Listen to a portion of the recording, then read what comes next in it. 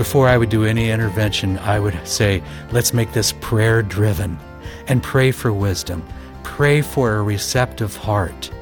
Dr. Gregory Jantz on Focus on the Family Minute, describing how praying for a hurting family member can make a big difference.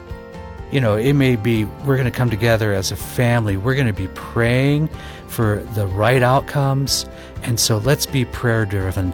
Let's also, you know what, it is bringing the person back to the realization of God's love for them, that Christ loves them, and there's a different plan for their life. And guess what? You may be really saving their life to get them back on the God path for them, and they may thank you later. I have had people who have come up and go, you don't realize it, but you saved my life. More encouragement from Dr. Jantz at FamilyMinute.org.